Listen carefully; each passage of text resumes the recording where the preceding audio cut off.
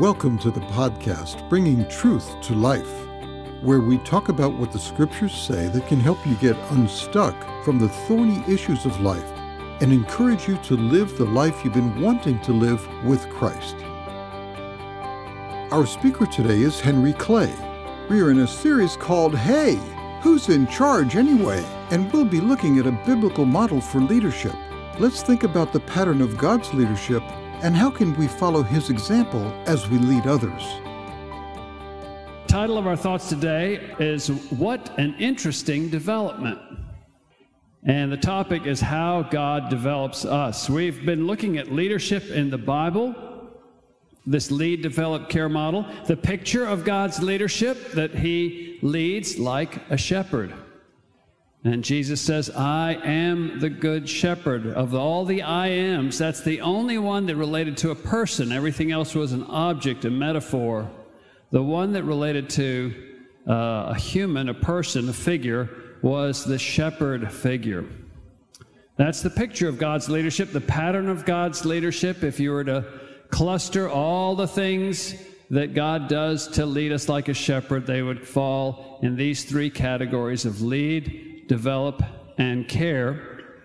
And then we looked at the products of God's leadership, how that affects the way we follow God and the way we lead others. But today is a special day because we're going to double click on develop today. Very, very interesting. And we'll start off looking at a definition. This is a definition. It's not the definition, but it's a pretty interesting one. Intentionally strengthening people's capacity to grow and contribute. Intentionally strengthening people's capacity to grow and contribute. And this is a picture of how God leads us. It's also a picture of a good way for us to be developmental in our leadership, isn't it? But look at that definition. Intentionally, it's on purpose. It's not a whoops, oh, did I teach you something? I mean, sometimes we maybe have a developmental impact on people's lives, and we didn't mean to. Might even have been a bad one. It's not necessarily always good. The devil is also very developmental, but it's in a deforming way. You've heard the 4 spiritual laws. God loves you and has a wonderful plan for your life, which includes salvation and growth. The devil hates you and has a terrible plan for your life. And that's why it's very important you pick well who you follow. Intentionally strengthening people's capacity to grow and contribute. The idea that you can get stronger inside and out, and you can grow in your capacity to grow, and you can grow in your capacity to contribute. What a wonderful thing, isn't it, seeing people move from unfruitfulness to fruitfulness, from being a taker to being a giver, to being a problem, to being a blessing. And all that is related to growth and development. Now, as we talk about lead, develop, and care related to God, this is the one that's the most unexpected, the most surprising. Why? Well, He's the leader of the universe, and He's always been here, and we haven't. So, I mean, for no other reason, by default, He would be in charge. I mean, He's got all power, all knowledge. So that's not a big surprise that He would lead. Of course He leads. We're delighted that He cares, but knowing that He's a God of love, we're not necessarily that surprised by that. We love it, and it's wonderful, but knowing that God is our shepherd, we would think, well, of course, He would act in a caring way towards us. The one that throws us off a bit is this idea that God wants us to grow up. Ephesians 4:15 and 16. There are many passages, but I just picked one. Rather, speaking the truth in love, we are to grow up in Him in every way, who is the head, into Christ. Now, why would that be strange? Well, think about it. I went to a car dealership yesterday, and I wasn't looking for a car kit. I did not want a car seed to plant in the ground and it would grow a car. I didn't want a box full of car parts and tools and a giant instruction manual and says, this is how you put together a full-size sedan. It's like, no, I don't want a DIY car. I want a car. I want to start with it all in good shape, and I will try to maintain it. I don't want to grow it. Now, why do I say that? God could have done it any way he wanted to. In fact, that's how he did do it with the angels, isn't it? Did you know there's a fixed number of angels? It's always been the same number since he created them, the heavenly hosts. And they always act the same way. Angels don't grow. You would never hear an angel say, well, yeah, I used to do that, but I've been working on it, and I'm really getting better. They are always consistent. But with us, God decided to not do it that way. I mean, what if you, in human reproduction, what if you were able to produce from the very first day of birth a completely formed, mature human being? It'd be a little spooky because all of a sudden you've got another full-size adult there, but they're still calling you mom or dad. But what a different experience it would be. I mean, you're thinking back on some of the griefs you've had and think, wow, that would have solved a lot of problems if we'd have done it that way. Why? We can't do that, but God could have, and he chose not to. For some reason, God elected this process, this often painful process of growth. And as I was thinking about that, I think somehow it relates to his glory. It's like he gets a lot more credit and he's a lot more personally involved because it's a partnership with him and us making this thing happen. And it might be bumpy, but if it's ever achieved, it's much more glorious than just an instant finished product. Well, we're not going to go further in that, but just a little throw the conundrum out. God, why did you decide to be so developmental when you didn't have to be? So there are three what we call operational aspects. The what is to grow up, but the how. How does God go about developing us? And there are three things. I mean, I'm sure there are many things, but these are three really good things, kind of obvious things. Teach, model, and coach. Teach is all about instruction. That's information. That's input. In the Old Testament, God says, my people die because they just don't have the right information. They're lacking knowledge. Then modeling, that's not just the truth, it's the truth lived out. It's an actual visual representation. It's the Word made flesh. And that's the observation part. And then finally, the coach part. That's the interactive part, the feedback that brings awareness. Teach, model, and coach. And you realize all three are sort of essential. If you don't teach, there's basic information people don't have. If you don't model, then they start to doubt whatever you taught because you're not living according to what you were modeling. And without the coaching, people aren't able to see the blind spots. I suppose that's why they call them that, right? It's the things you can't see. How can you see what you can't see? Well, you're close enough to somebody else who's honest with you and says, well, I see the lettuce between your two front teeth. And says, oh, really? I didn't know there was lettuce between my two front teeth. I couldn't see it. The coaching is where you get enough interaction, engagement, feedback to move things forward. Now let's think about how the Father, the Son, and the Holy Spirit use these three operational aspects of teach, model, coach for our growth. And remember, as we do that, we're thinking He is our pattern as we lead others. So if you have a Bible, turn to Psalm 19. Just for fun, let's take a look at a particular example in Psalm 19 that if you've been around at all, you have been in Psalm 19 at some point or another. It reminded me of what the pastor was talking about this morning about words and how words matter. Psalm 19 has 3 parts. Let's look first at that middle part that's so famous. The law of the Lord is perfect, converting the soul. The testimony of the Lord is right, making wise the simple, the precepts. And it goes on and on and on, but all talking in different ways about the Bible. God has given us the scripture. That's the teach part of Psalm 19. He informs us what's good, what's bad, what he wants, what he doesn't want, what will lead to life, what will lead to death. That's all that middle part of Psalm 19. Well, the first part of Psalm 19, the heavens declare the glory of God, and the firmament shows his handiwork. Day to day utters speech, night to night shows knowledge. What's that talking about? That's talking about the way God reveals himself through what he has done, the work of his hands.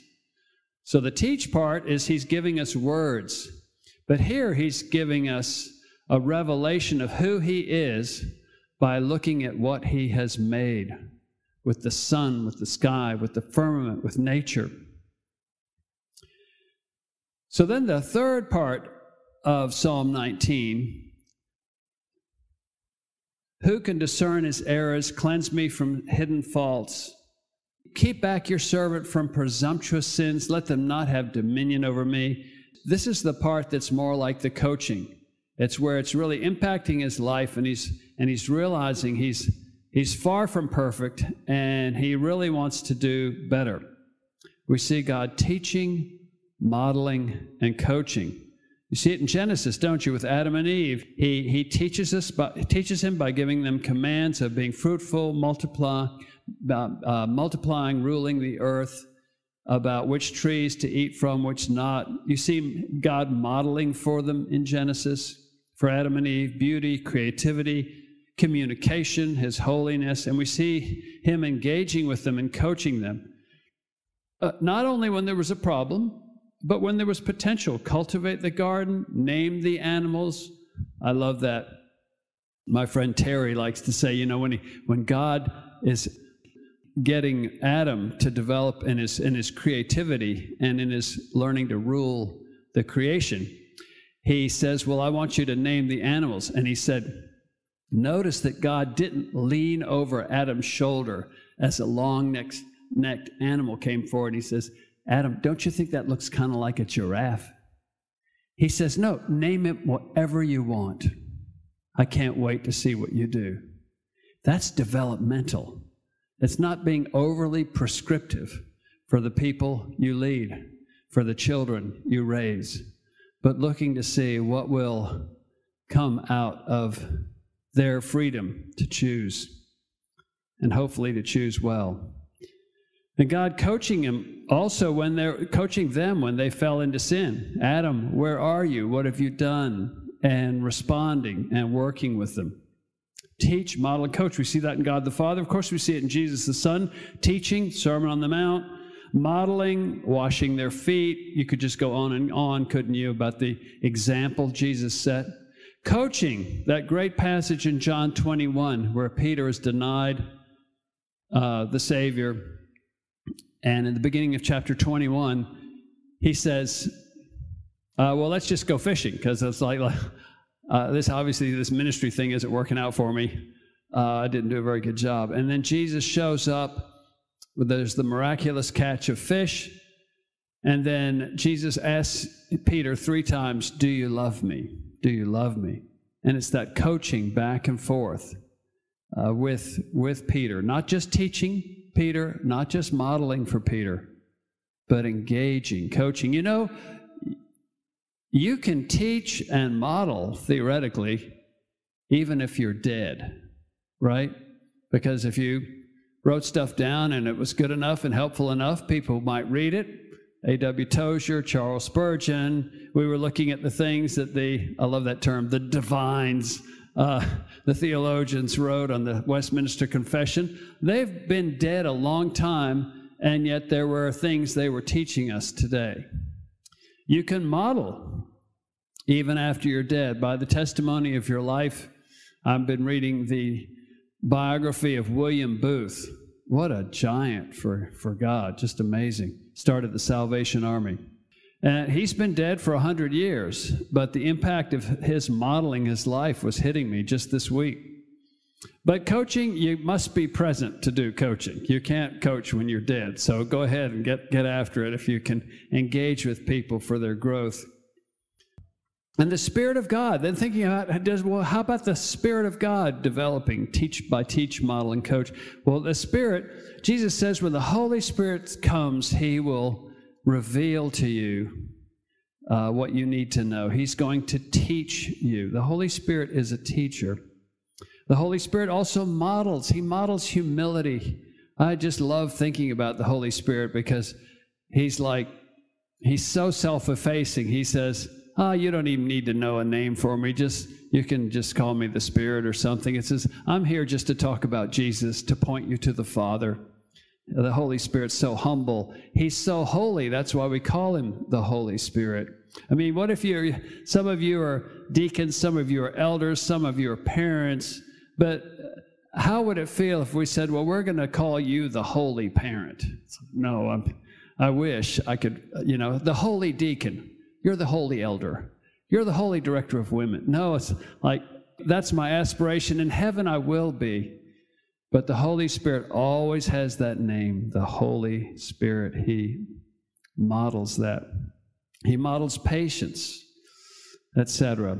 How does the Holy Spirit coach us? He is our primary coach, partnering with our conscience, convicting us of sin, convincing us. There's some things that you just know are wrong, and it's not because you can point to something specific in the Bible.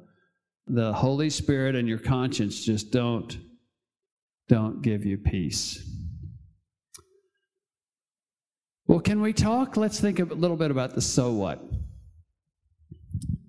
So what that God is a developmental God. So what that He teaches and models and coaches. Your whole future usefulness, fruitfulness, and joy depends on you being open to responding well to God's developmental push in your life.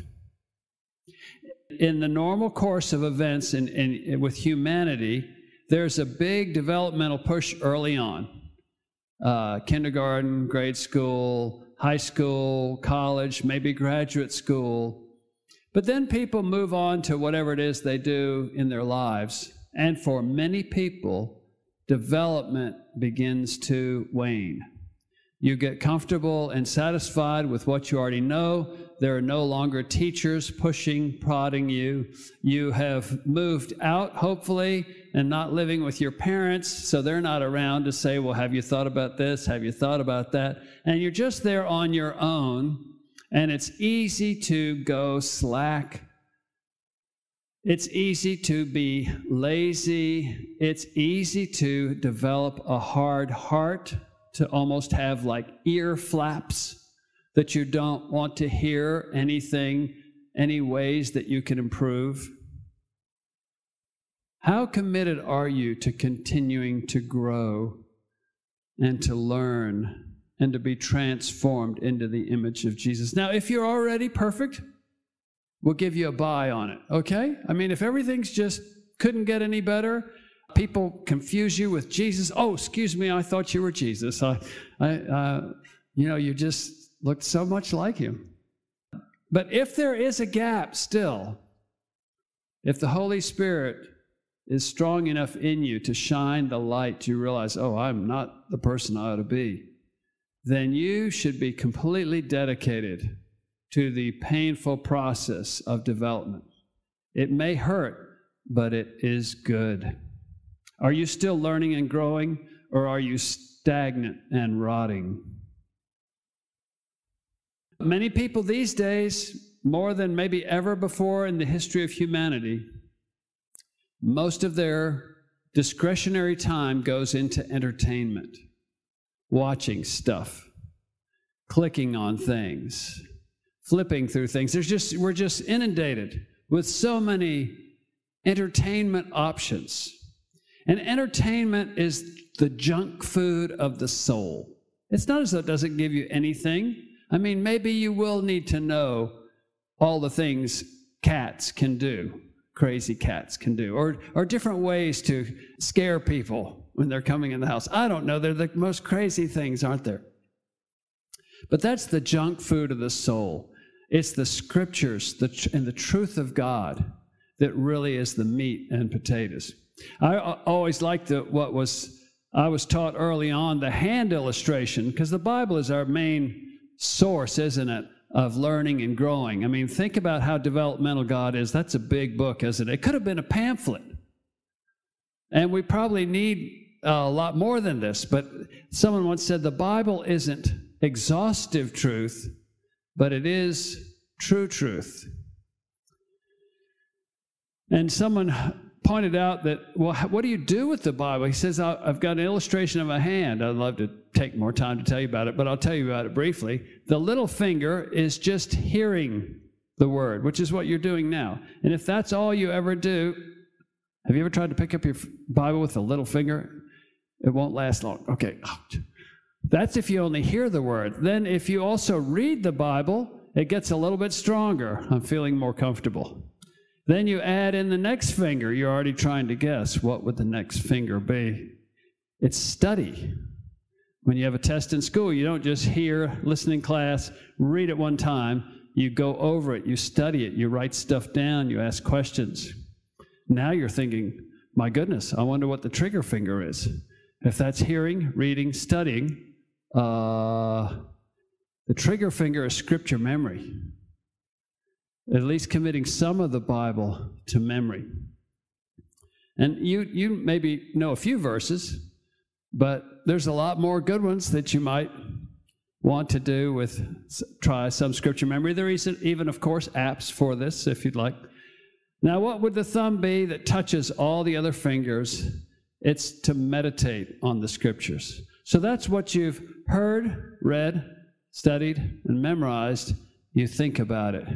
You ruminate on it like a cow chewing its cud, and you keep getting new insights out of it. The hand illustration.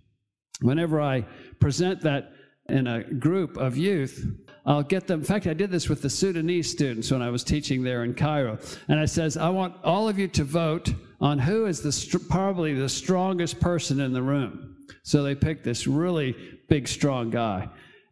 And so I would let him, with each time, hold his Bible with however many fingers we had. And I would play, of course, the part of the devil who's coming to take the Bible from him.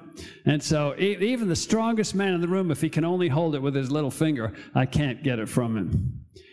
If he just has it with two fingers, I can get it from him. He can't keep me from getting it. And then with two fingers, he also, no matter what he does, he cannot, unless he slugs me with the other hand, he can't keep me from getting that Bible. But once he gets it in his full hand, even with two hands, the devil, me, couldn't get it from him. And so those are the different things as far as receiving and profiting from the scriptures. Nobody can do that for you, and God won't do it for you. You've got to go for it. Do you have ambition for your Bible? Life is going to be over soon. And have an ambition to study the scriptures, to read it through, to apply it, to understand it. So that's on teaching, receiving, turning away from some of that junk food. No, you're not going to die if you eat one thing of junk food. But if that's all you eat, it's going to affect you. Getting back to the meat and potatoes of the scriptures is so developmental for you and me. Second, model. We don't just want to learn truths and scripture. Christianity is all about a person. Jesus said, this is eternal life, that they know you, the only true God, and Jesus Christ whom you have sent. Study God's example. Gaze at him. 2 Corinthians 3:18 says, but we all with unveiled face, beholding as in a mirror the glory of the Lord, are being transformed into the same image.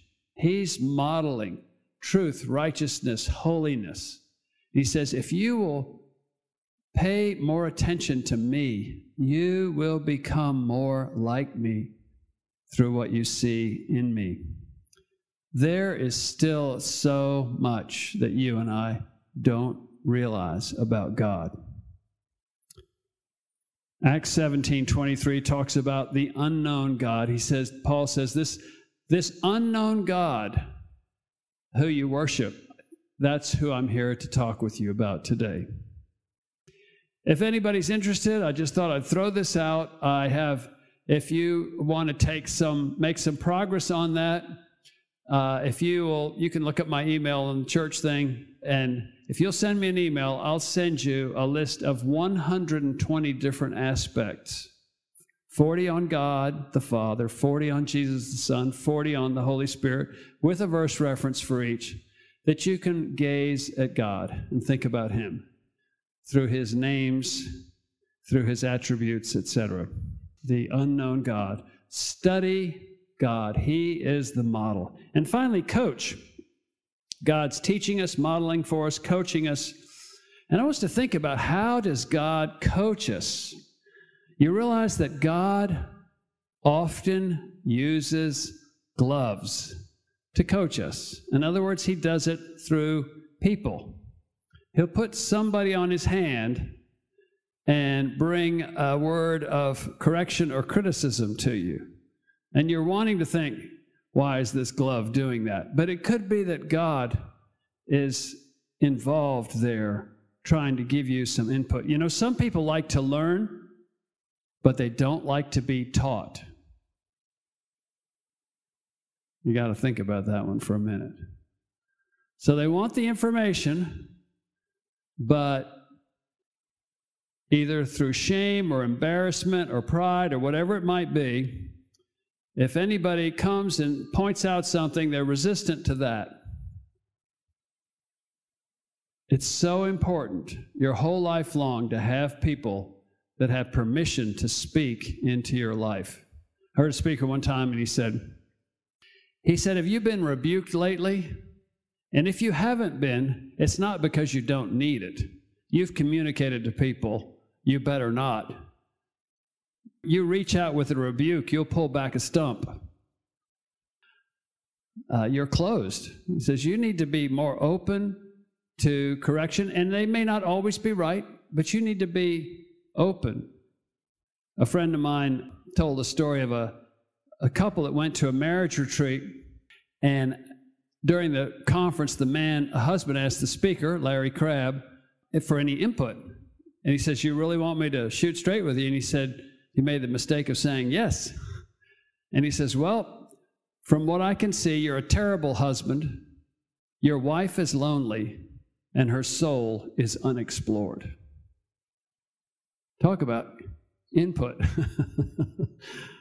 I hope he profited from it and didn't just walk away bleeding. Another person that's amazing for input, honest input, is your spouse. If you can receive it. It's taken me about 30 years to realize what a blessing I have in Wendy in this regard, that she's quick in her mind to see things and honest with her communication to bring them up. And I used to sort of view it, I have to admit, and I'm sure it's my pride, I used to view that a bit negatively.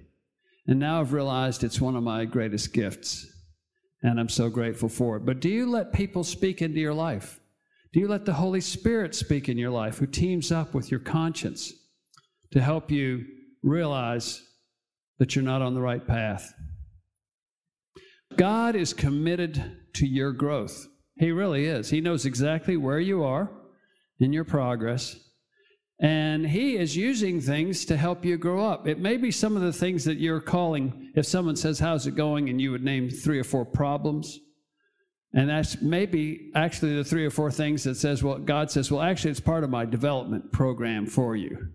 That's why it's so uncomfortable. You don't grow through comfortable things, do you? You grow through the hard things. God wants to intentionally increase your capacity to grow and contribute. But are you partnering and responding to Him, or are you resisting and rebelling?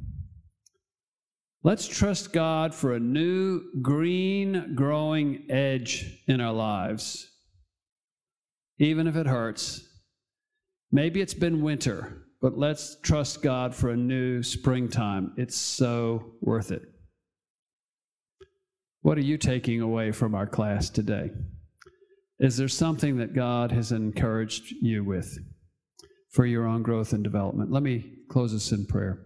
Heavenly Father, thank you so much. We thank you that you don't just care for us and leave us to be the slobs we could be, but that you love us so much and believe in what you can do in us, that you call us to a higher plane. And like a athletics coach, you will push us to the limit so that we could truly grow in knowing you, grow in understanding who we are, grow in caring for others and contributing. Oh, developmental God, don't leave us in that place of stagnancy. Help us, Lord, to step back into the river of growth, that you would make us more like Jesus, that we would grow up in all aspects into him. For the glory of your holy name, amen.